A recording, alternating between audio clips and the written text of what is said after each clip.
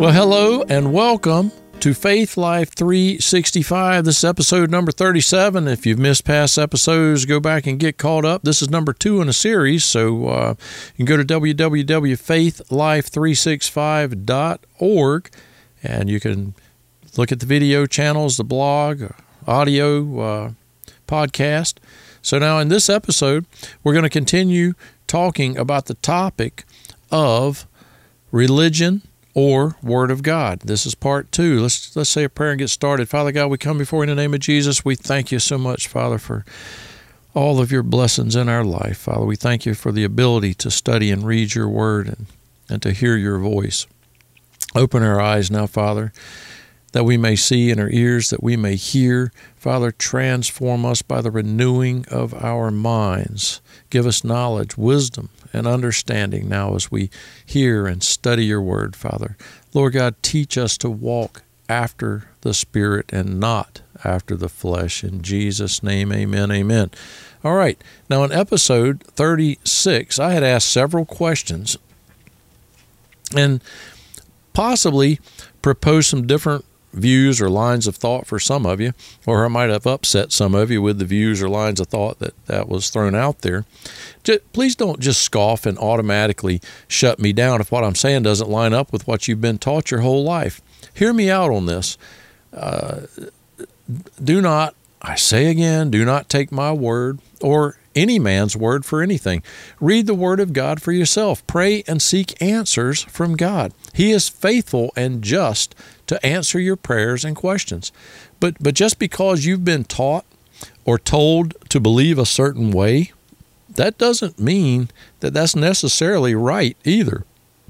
If you've never gone before God and sought Him directly over something that you've been taught maybe your whole life. You might be 80, 90 years old and you've been taught something your whole life, but you've never sought God's face on it. You've never gone to His Word first. That's just what your religion, your denomination taught you. Study God's Word and seek His face. You have to have a personal walk with God. You have to renew your mind. You have to transform. You have to be transformed by the renewing of your mind in His Word. So, as Christians, are we living our lives based on religion or by the Word of God? So, how do you see yourself before God? Do you see yourself worthy or unworthy? See, oftentimes religion tells us we're unworthy. And we just talked about this a little in the last episode and some before that. But what does the Word of God tell us? Now, I don't want you to misunderstand in any way what I'm saying as we discuss this. In the flesh, no man is worthy before God. We have all sinned and fallen short. But as Christians, in the Spirit, we have been made to be worthy before God. So, I believe that in order for us as Christians to fully realize our worthiness before God, we first must understand what happened when we were born again and made to be a new creature or a new creation. Now, after someone accepts Jesus and receives eternal life, their outward appearance doesn't change. They look just like they did before. They have the same hairstyle, the same eye color, same nose, and so on. If they were skinny, they're still skinny. If they were fat, they're still fat. Some people, they don't immediately feel any different either. So what changed? How are we a new creature, a new creation? So to answer this, let's go all the way back to the beginning. Genesis chapter 2, verses 16 through 17, English Standard Version. The Lord God took the man and put him in the Garden of Eden to work it and keep it. And the Lord God commanded the man, saying, You may surely eat of every tree of the garden, but of the tree of knowledge of good and evil you shall not eat. For in the day that you eat of it, you shall surely die. Now what did God mean by, in the day you eat of it, you shall surely die? Genesis 5:5 tells us that Adam's flesh and blood body died at the age of 930 years old. So it would appear that his flesh and blood body didn't literally die the day he partook of the forbidden fruit. Now, 2 Peter 3:8 tells us that a day is as 1,000 years to the Lord, and 1,000 years is as a day. So by God's standard in that scripture, Adam's flesh and blood body did die within a day. However, Adam's spirit died in the sense that it was separated from God the day, and I believe the instant, that he partook of the fruit from the forbidden tree of knowledge of good and evil. Genesis chapter 3, verses 6 through 7 tell us that Eve ate the fruit of the forbidden tree and gave some of the fruit to Adam, who also ate, and then their eyes were opened, and they knew that they were naked. Romans chapter 8, verses 5 through 8 of the King James, for they that are after the flesh do mind the things of the flesh, but they that are after the Spirit, the things of the Spirit. For to be carnally minded is death, but to be spiritually minded is life and peace. Because the carnal mind is enmity against God, for it is not subject to the law of God, neither indeed can be. So then, they that are in the flesh cannot please God. When Adam and Eve eat of the forbidden fruit, they sinned against God. Their spirit was severed from God, or it died to him. Their eyes were opened to the flesh, to carnality. At this point, they became carnal-minded and took on a sinful nature.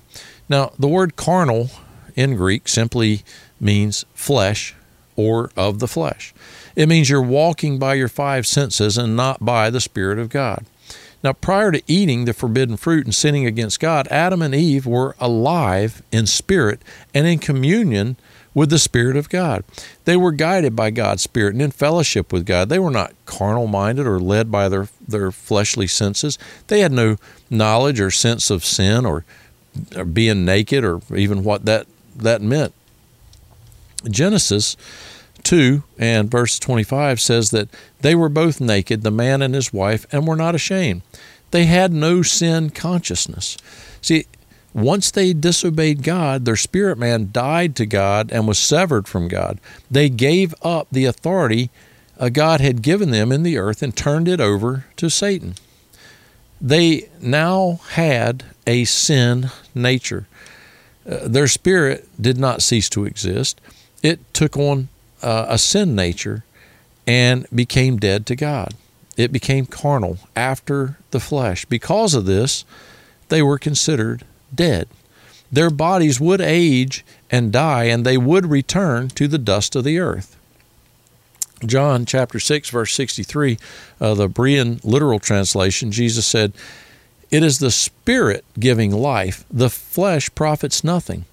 The words that I speak to you are spirit, and they are life." Adam and Eve's spirit gave them eternal life in God as long as it was righteous and without sin. As soon as they allowed sin to enter in, they became unrighteous, and their spirit was condemned and severed from God. God can have no part of unrighteousness or sin.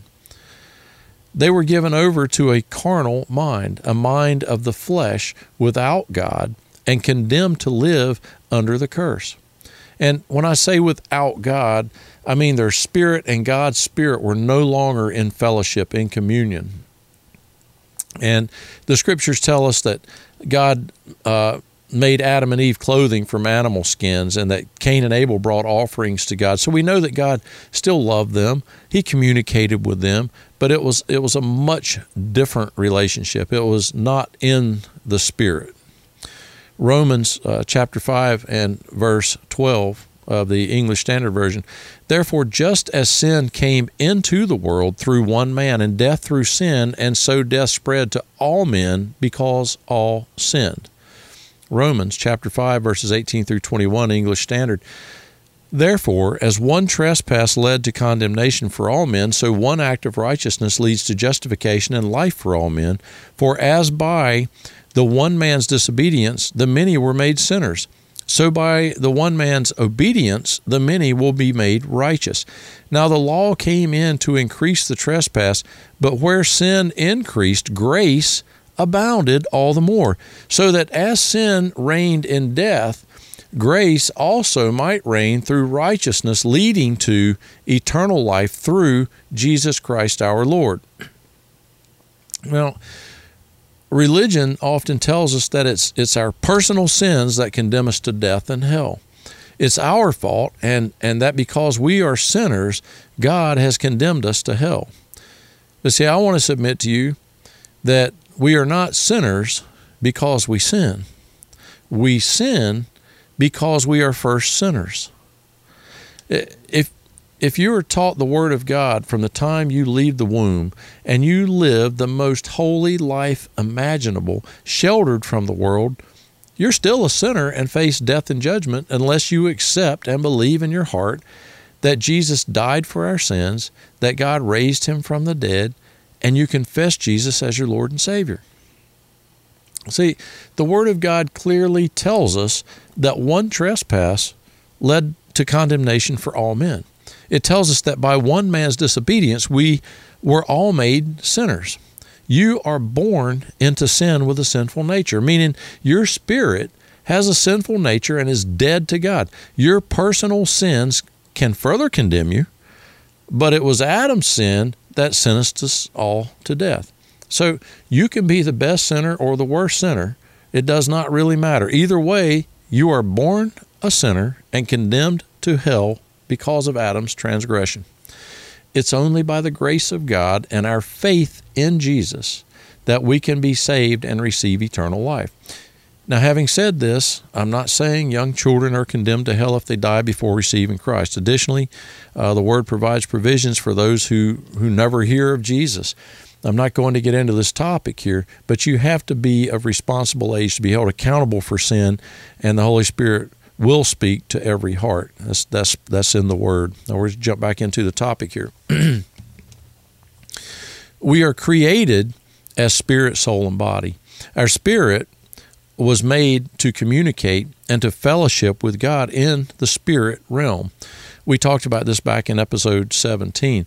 The word soul in the body is translated from the word psyche. Psyche is defined by Thayer's Greek lexicon as 3, the soul, the seat of the feelings, desires, affections, aversions, our heart, soul, etc. The human soul, insofar as it is constituted that by the right use of the aids offered it by God, it can attain its highest end and secure eternal blessedness, the soul regarded as a moral being designed for everlasting life.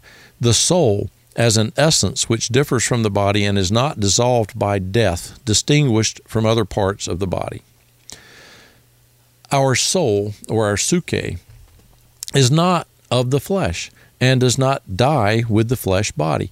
It is who we are as a person. Is maybe the simplest way of looking at it.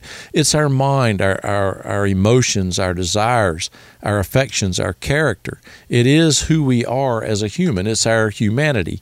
And far too often, we allow who we are or who we become as a person to be solely developed and dominated through and by our 5 senses, our carnality.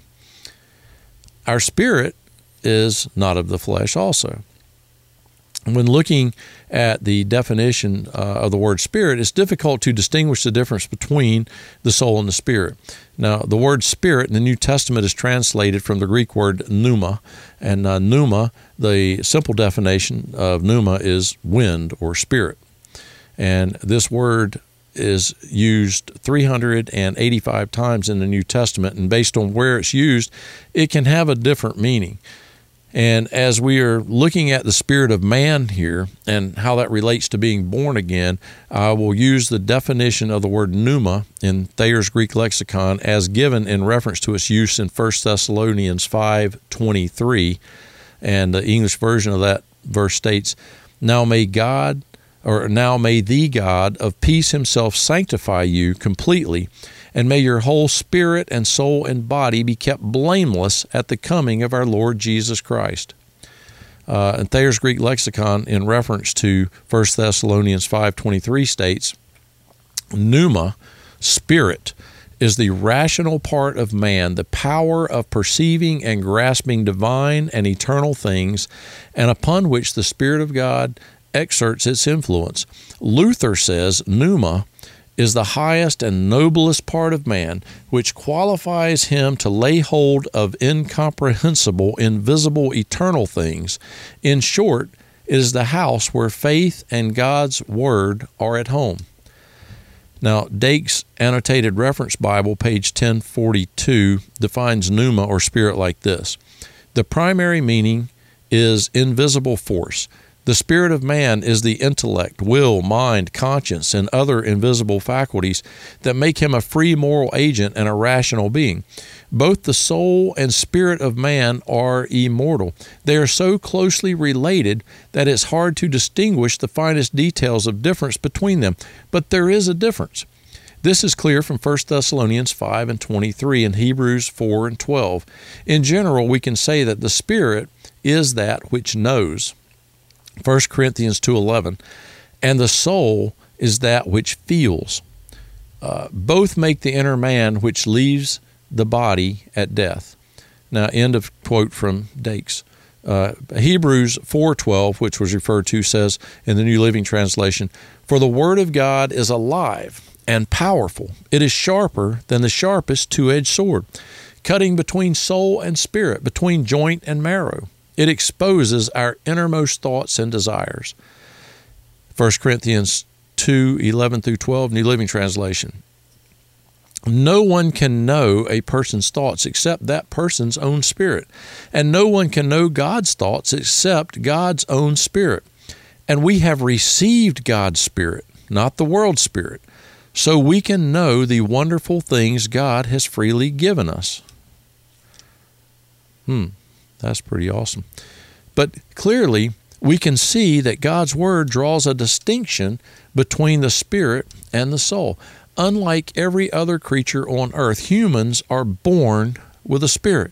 Animals have souls, but not spirits. We are created in the likeness of God, and God is a spirit.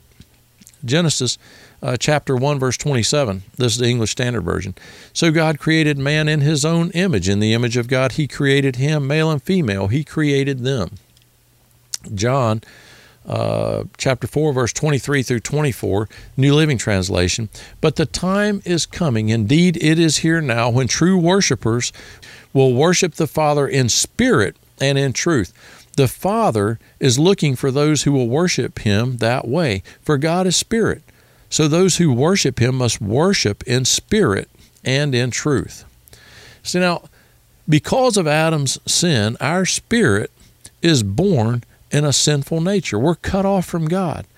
Yet God created man so that our spirit would be in communication with him, in communion with him, and he would be our guiding light. We must worship him in spirit and in truth. But we can't worship him in spirit and in truth with a spirit that's cut off from God. See, if our spirit is cut off from God, then what guides us? Our spirit, our soul, and flesh are all walking in carnality. If the spirit isn't being led by God and the Holy Spirit, that leaves nothing but a carnal, sinful spirit to bring our soul and flesh in line to worship God, and that can't happen. A house divided against itself will fall, but if there's no way we can worship God if our soul and our spirit and our flesh are all in carnality. However, if our spirit is renewed in Christ Jesus and made to be a new creature, we come into fellowship with God as he intended. And when this happens, we're no longer guided by carnal, sinful spirit, but instead we're guided by a new created spirit in fellowship with God. See, once we begin to renew our minds with the Word of God, then our spirit and soul will command the carnal flesh body, and we will then be able to worship God in spirit and in truth.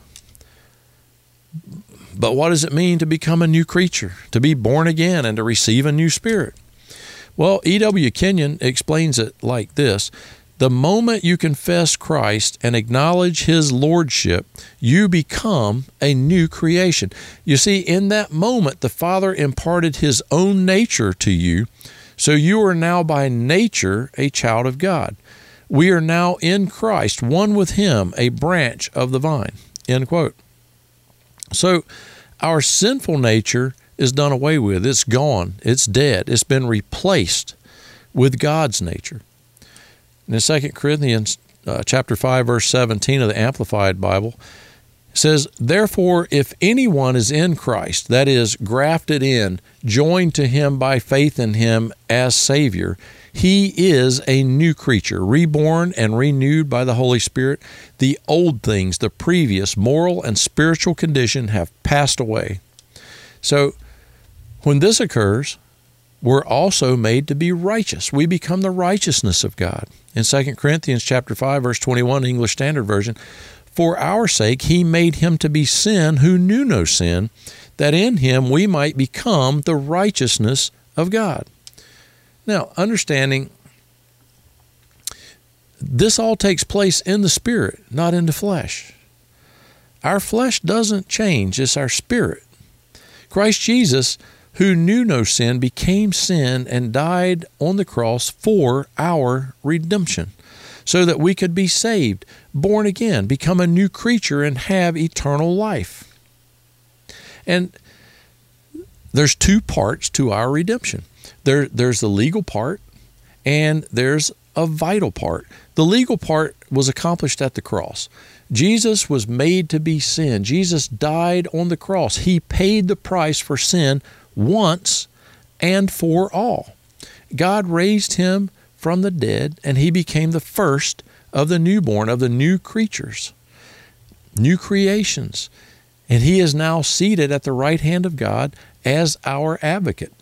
Now, the legal part is in the past. The legal part has been accomplished. It's been done.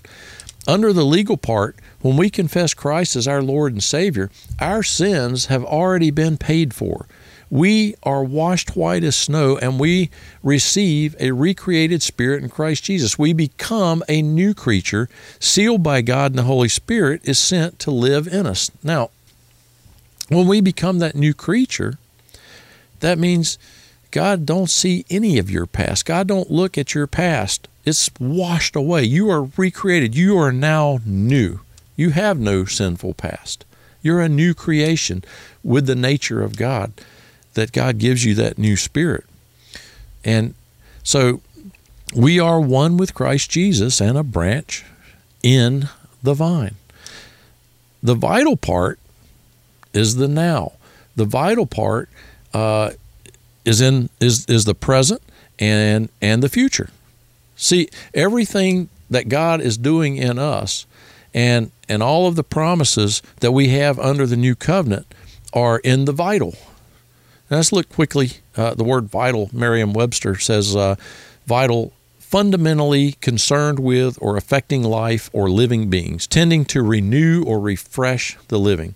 But so you see, once we accept Jesus, our spirit is made to be a new creature. We receive God's nature. We then learn to allow God's nature to dominate us. This is the vital. Most of us have probably spent many years allowing our sinful natures to dominate. Our flesh is not instantly changed. Our old sinful nature is removed and replaced with God's nature. But we then have to be transformed. Romans 12:2. We'll look at that in a second. We have to be transformed by the renewing of our minds in the Word of God. And, many have bad habits in the flesh. And that will only change as their minds or our minds are renewed. Now let's look at Romans 12, chapter 2 of the Amplified Bible. It says, and do not be conformed to this world any longer with its superficial values and customs, but be transformed and progressively changed as you mature spiritually by the renewing of your mind, focusing on godly values and ethical attitudes, so that you may prove for yourselves what the will of God is, that which is good and acceptable and perfect in His plan and purpose for you. So I heard an evangelist, a Bible teacher, tell a story about a young girl that was at one of his services. He said he was preaching the word as a guest speaker in a particular church, and he said there was this one older teenage girl on the front row with a bunch of others, but he said that this one girl just was literally just bouncing in the seat with excitement about Jesus as he was preaching and talking. And he said that he would talk about Jesus and the Word, and she would just clap. She would just bubbling, smiling with excitement.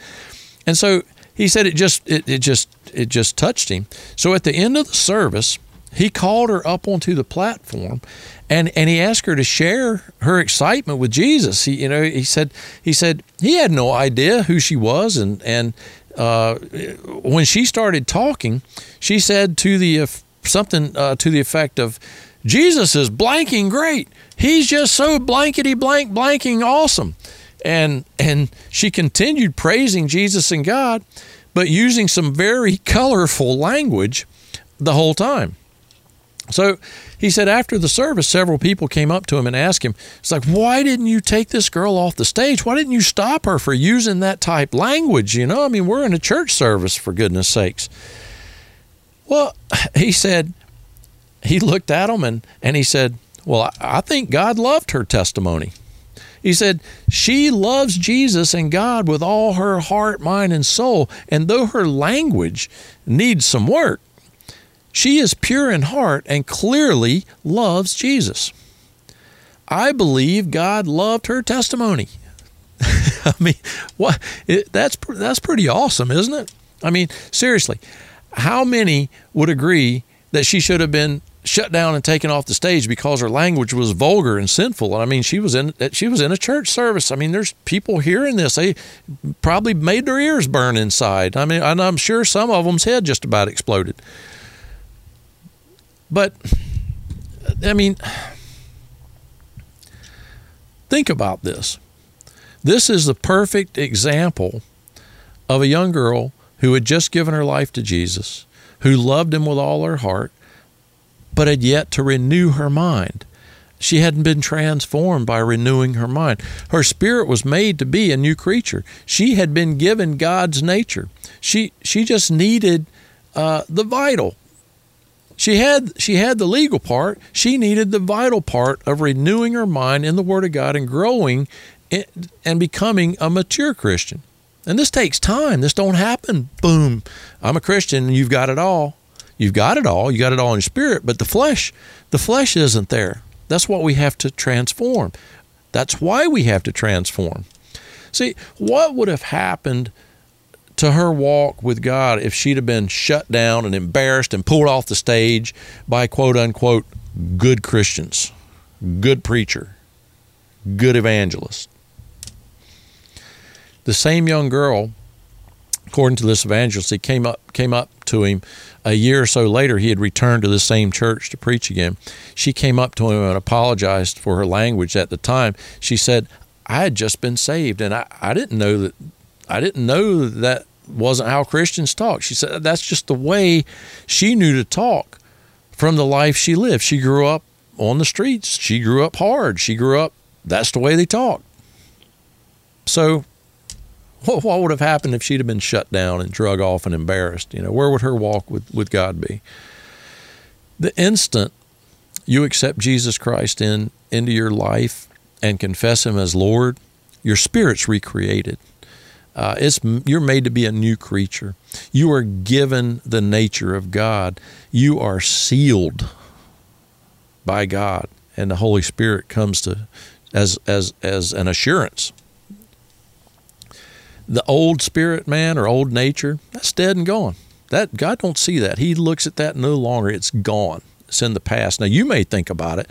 You may have sin consciousness about some of the stuff you did, and that's something that's another topic to be worked out. But that's part of transforming and renewing your mind. But at the instant, right? At that instant that you're saved, you become most worthy before God through Christ Jesus. It's not of yourself. It's nothing that you can do. It's by God's grace and your faith. And it can't be just your faith, and it can't be just God's grace. It's God's grace by your faith.